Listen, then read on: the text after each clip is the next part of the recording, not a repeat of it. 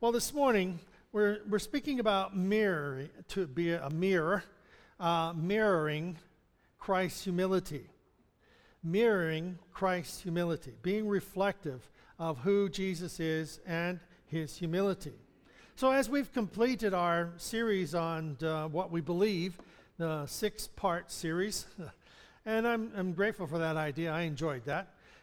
So we can look back over our sermons and things and see the last 7, there's 6, 7 of them, series that go towards this idea of what we believe. And it brings us to where we are at today. And I thought of this particular text and how that what we've been studying and what we've been looking through, we see some of that reflected in these verses that we have today. So as we want to mirror who Jesus is, I'm not saying that we wear sandals and robes and grow beards and long hair. That's a joke, you know. Thought I'd throw that in there. But anyhow, I'm not saying that type of mirroring, that we are looking at what Jesus has done and how he, the special impression, as it were, that how that he ministered to people and how that he handled all the different situations that that arose in his experience. So the message today is reproducing Christ's humility, mirroring Christ's humility, duplicating his humility, copying Christ's humility. So I thought of all these different synonyms that would talk about this idea of mirroring who Christ is. So let's look at Philippians chapter 2, verse 4. And I start with verse 4. It's not really part of, if you're looking in your Bibles, they have generally have sections of what goes together. This verse is the end of the last section, and then we move into this idea of mirroring or reproducing Christ's humility. But I think of this verse 4 as in a very important one, because it says each of you should look not only to your own interest, but also to the interest of others. So as we are beginning, as we are looking at this idea of being a mirror of what Christ did and his humility, we need to look beyond our own interests.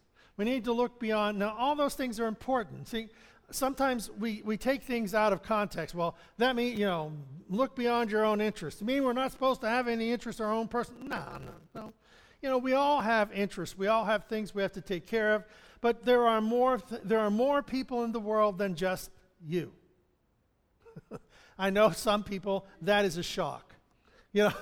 I know people that they are the only people in the world, and the rest of the world survives just to take care of them, because they are the center of the universe. And they let you know that.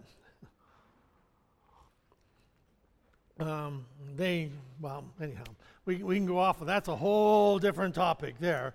But people who just seemingly think that the world revolves around them, they are the most important thing since sliced bread.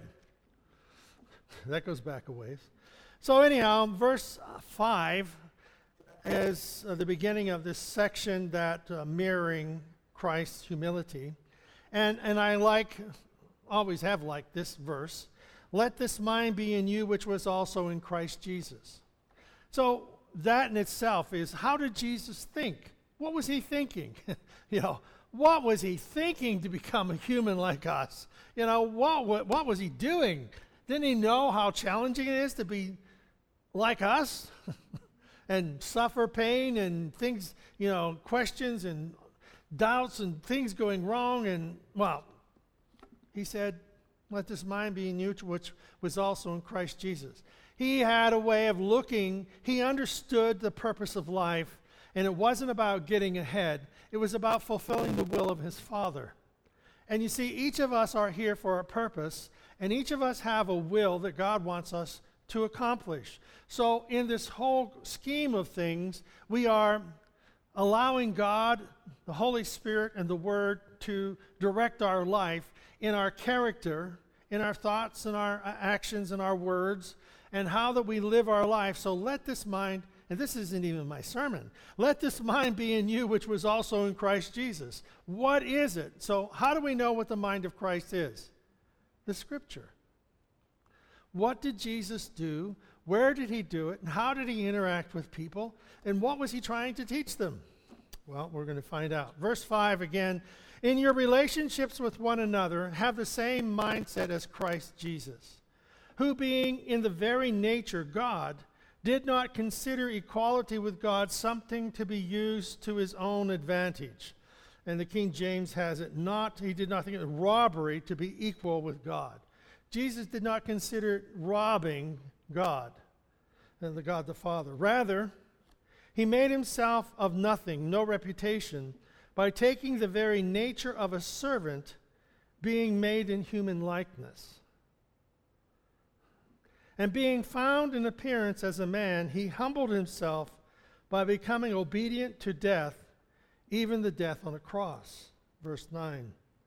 Therefore God exalted him to the highest place and gave him the name that is above every name, that at the name of Jesus every knee should bow in heaven and on earth and under the earth, and every tongue acknowledge or confess that Jesus Christ is Lord, to the glory of God the Father. So, verse 5. Let this mind be in you, which was also in Christ Jesus. In your relationships with people, with one another, have the same mindset as Christ. Let Christ himself be your example. Let Christ himself be your example as to what your attitude should be. So, you can't know something or know someone until you spend time with them. In our Sunday school lesson, we talked about, one is that when one of the things was about when you raise your hands to God, it's one, I always thought of in the idea of surrender, which is a natural, surrendering, but it is also a expectation of God's provision. So you are opening yourself up to receive from God. So opening our hearts and being receptive to God. So let this mind be in you, which was also in Christ Jesus. Okay, Lord, thank you. Help me to understand what that is. Help me to be able to apply that to my life in a way that represents you and what you want to do in our life and in the lives of the people that are around us. Jesus was humble. He was compassionate. He was kind. He was impartial. He was self-denying. He was, his temperament was easy. He didn't only a couple times is it expressive of Jesus, and it was always because of how that the Pharisees and the scribes they changed the temple of God into money changers, and they were selling, and the temple was full of crooked dealings. They would, to read about it, to think that they had this group of, flock of sheep that they would bring in for people, the owners of the flock, to sell in the temple for people who had traveled a great distance, and they would purchase an animal for sacrifice for their, to be their sacrifice for their sin. Well, they would take that animal and take it around, bring it back, and they would break it back in and sell it again.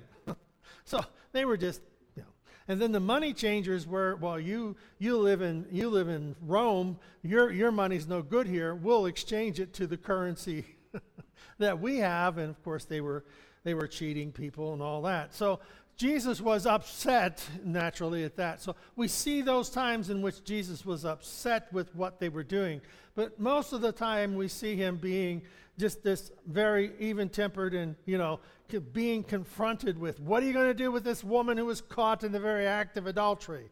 And the law says stone her. What do you think we should do to her? And he just bends down and writes in the sand. And then he says, he who is without sin, let him cast the first stone. Being able to have that understanding of looking at things from a perspective that brought healing and restoration, not destruction. Whenever we think of his humility, I think of Jesus washing the disciples' feet. And whenever someone at that day, when someone was having a gathering, the servant who is the lowest servant in the complex or in the household, that servant was to wash the feet of the people who were coming to the meal or to the gathering.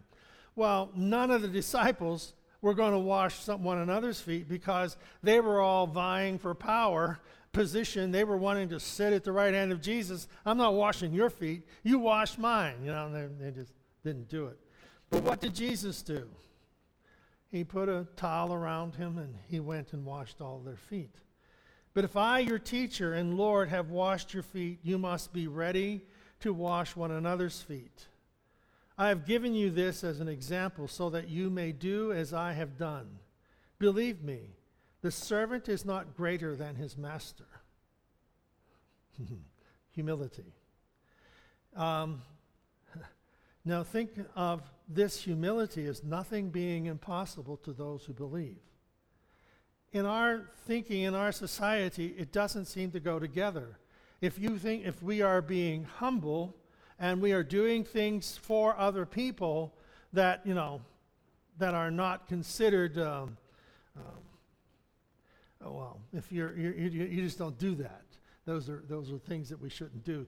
And it's one of the privilege, people who go to these society schools to tell them, how to act and how to do things and to kind of be that superiority thing.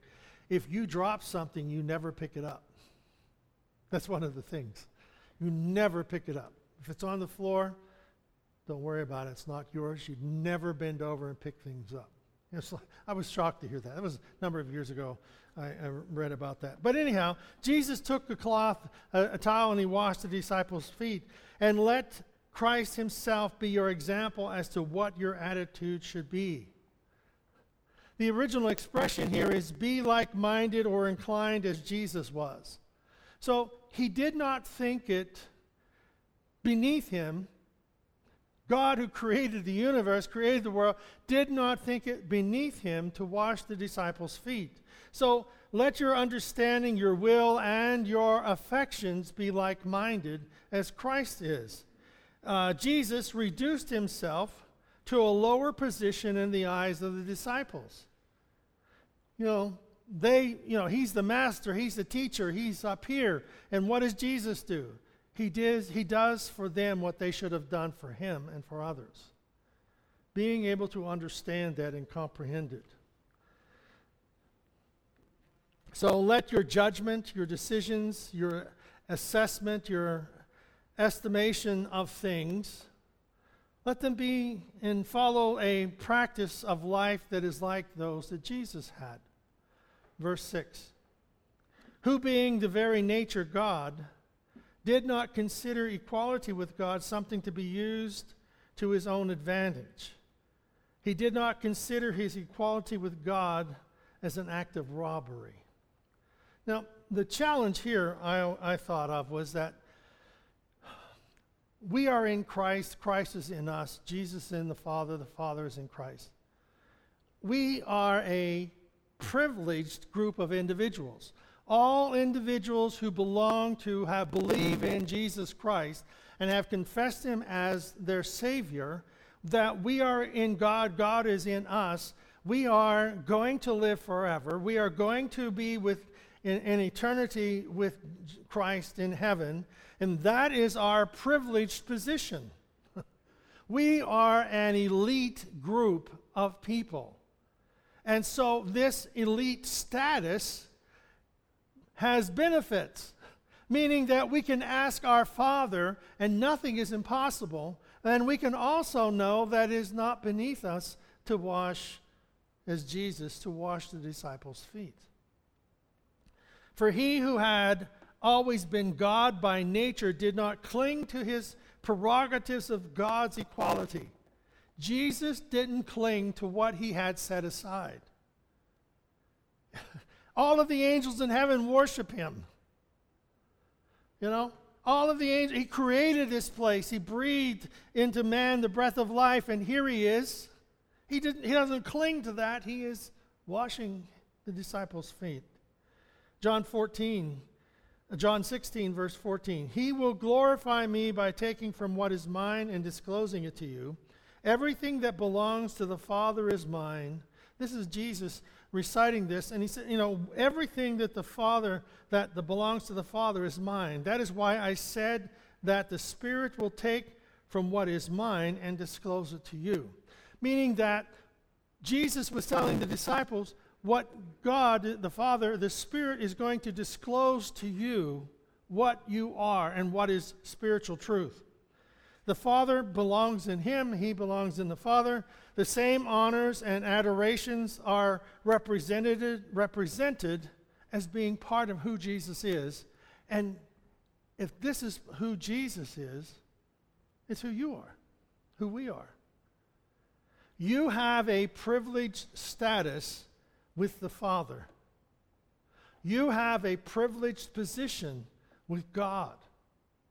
And so that privileged position does not elevate us to be above everyone, but it puts us in a position to serve. He that is greatest among you, let him serve. Serve all.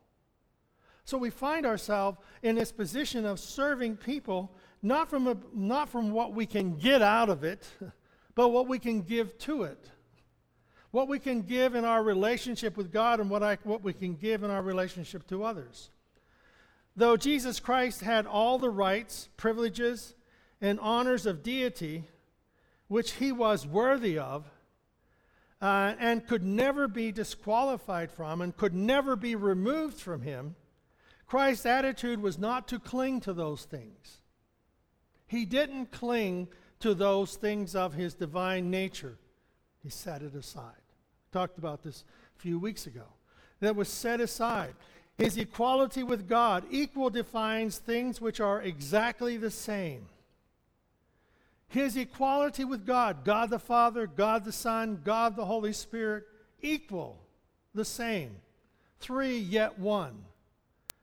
Not one lesser, stronger, weaker. No, three and one, and they all serve one another. And so the idea then becomes that we become like Christ, walk on water. They do that when it's frozen, right? But the idea is that we are servants of all. What God serves us. John 5:18. Jesus, therefore the Jews sought all the more to kill him, because he not only broke the Sabbath, but also said that God was his Father, making himself equal with God. So, the humility of Christ, we have to establish who he is. He is God, creator of heaven and earth, washing the disciples' feet. Verse 7. Rather, he made himself nothing by taking the very nature of a servant, being made in human likeness. He made himself of no reputation. He wasn't out to make a reputation. He emptied himself. Kenosis, which is the doctrine of Christ's self-emptying. In his incarnation, he was self-renunciation. He set his divine nature aside. See, setting aside our position, setting aside the things that we would hold on to, setting them aside to serve. He set aside his divine privileges, as in his heavenly glory while on earth. His heavenly glory that belonged to him, set that aside. He set the glory of his face-to-face with God the Father, Holy God the Holy Spirit, that triune being, he set that aside to be human. He submitted himself to the will of the Father. I did not come to do my own will, but the will of my Father. These are things that, as we look at them, we find that is what we are, submitting to the will of the Father. That we are expectant of God to work in our life, and that it isn't a place of privilege, it's a place of serving. Now, as we go from this, he took the form of a bondservant, one who volunteers to be a slave of a household. A bondservant is someone who is set free. They would say a family has a slave, and they set that slave free. You can go be whatever you want to be. You're free. You have your papers. You can go and be free. And the slave says, no, I don't want to be free. I want to serve your household. That person becomes a bond servant. We are a bond servant. We have given our life to Jesus Christ. We are set free from our old way of life because we have come to know Christ as our Savior. So, a true servant, Jesus submissively did the will of his Father. The likeness of men. Christ was more than God in the human body. Jesus took all the essential attributes of humanity. You know, there are different ways that we could look at it. Okay, God, he's God in a human body. No. He set aside his divinity and he became a person. Even to the extent he identified with the basic human needs. Sadness, hunger, tired, weary. He was forsaken by his friends, rejected by those he came to save. I mean, all of these things, he experienced them as we do. He experienced the weaknesses. He became the God-man, fully God, yet fully man. Hebrews 4:15. For we have not a high priest which cannot be touched with the feelings of our infirmities. Jesus knows exactly what it's like to be you. He knows exactly what it is like to be you. In our frustrations, in our pains, people who are killed for their faith, they're executed for their faith in Christ. Jesus knows exactly what it's like to be them. He knows what it's like to be rejected. He knows what it's like for people to turn their back on him. He knows what it's like to hear the applause of people. He knows what it's like to have the palm branches and people parade in front of you and, wow, what a wonderful person. He knows exactly what all that is about. So there is not one experience that we can have in our life that Jesus has not known exactly what it is like. He was tempted in all points, like we are, yet without sin. That's who Jesus is. That's why he is a high priest. Whoever lives to make intercession to us, he was in all points tempted like as we are, yet without sin. So when we are putting this together, the humility of Christ is that he is humble enough to be your servant. He came to serve you.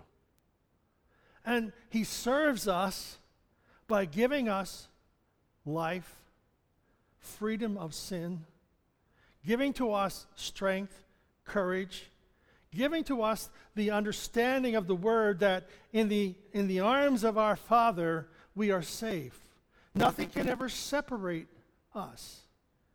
And so in this position of serving, there is no greater authority than this one who serves us. But if we turn it around and that we are serving him. We are in this together. As Adam and Eve in the garden walked with God, they were in this together. We are in this life together with Christ, and he is not saying that he's above us. Come on, measure up, shape up, or get kicked out, do whatever. No, he is walking with us to serve us. Jesus is the obedient to the point of death.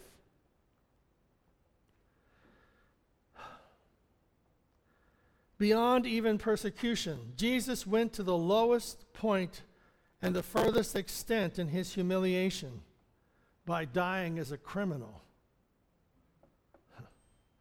The great humiliation was accomplished by the crucifixion, the cruelest, most excruciating, most degrading form of death ever devised. That's Christ's humility.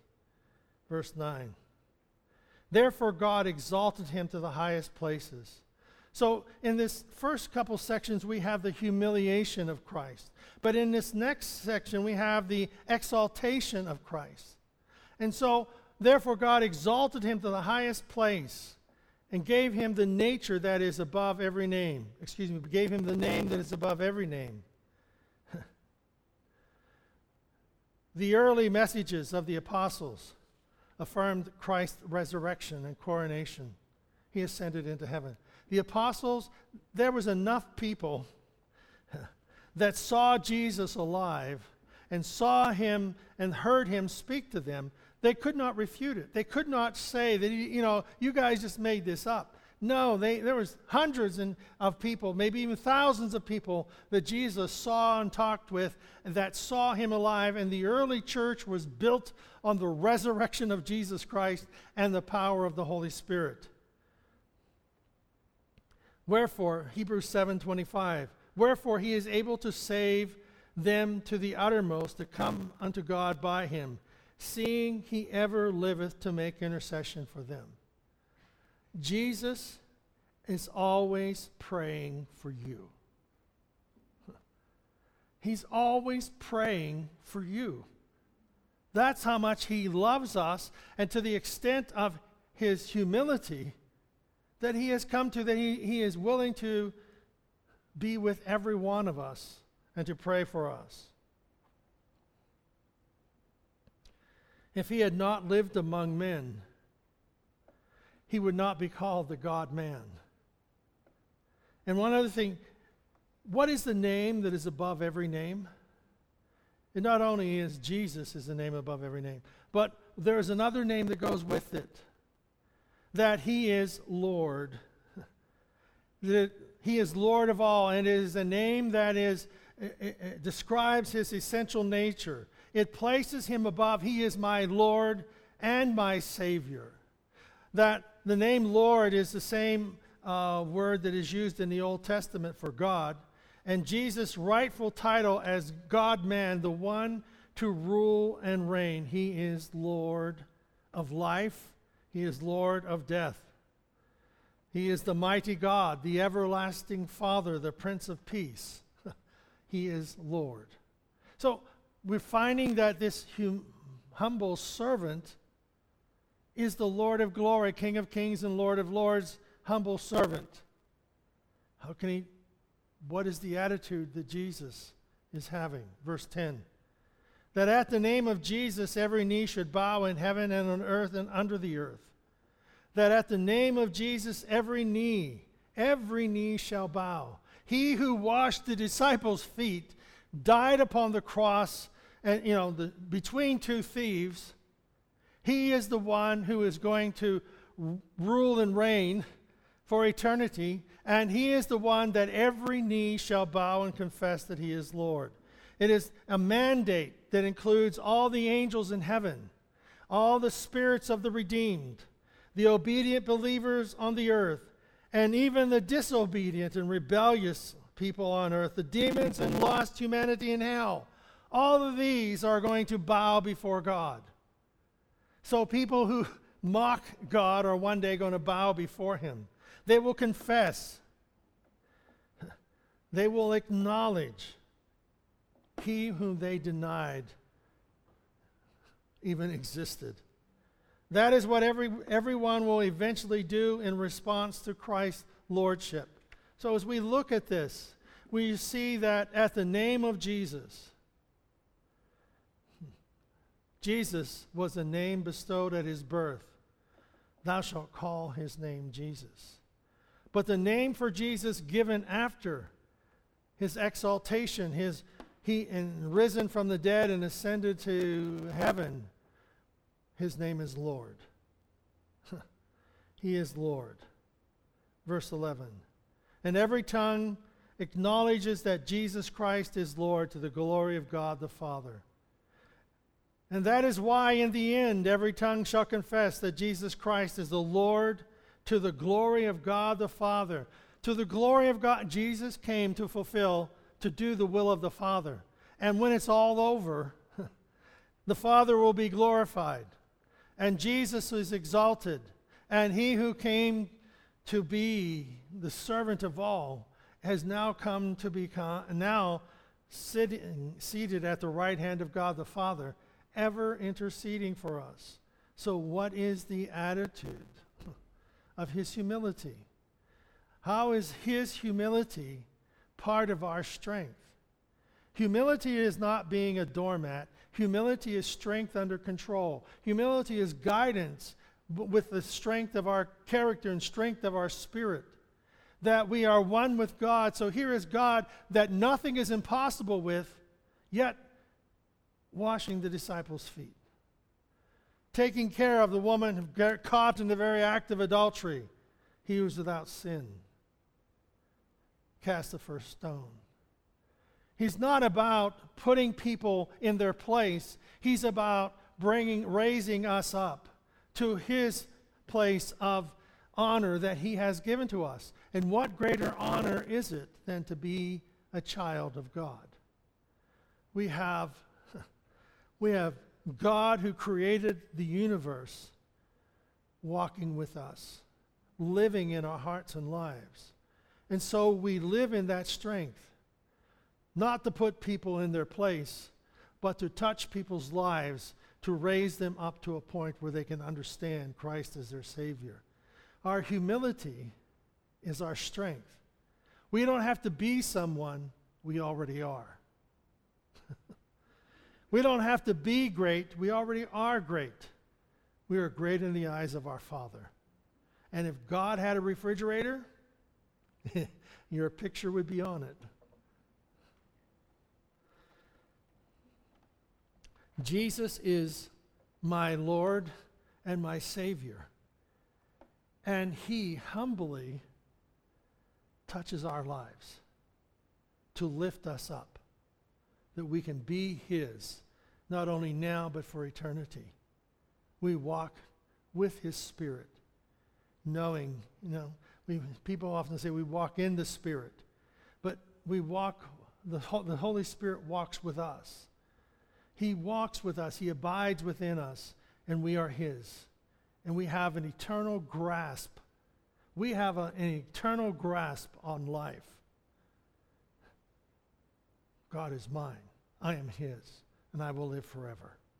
Father, we thank you for your word, and we pray that we will live to the glory of God the Father, that we will find our way by submitting ourselves to your word and to your Holy Spirit.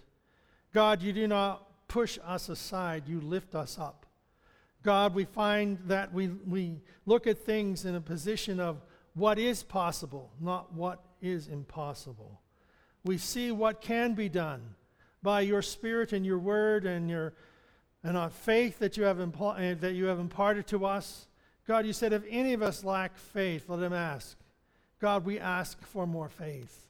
We ask for a greater understanding. We ask for this walking with you in strength, humility, and love. For you are our Lord. You are our Savior. We thank you for this in Jesus' name. Amen. God bless you. Go forth. Conquer. We win. That's it.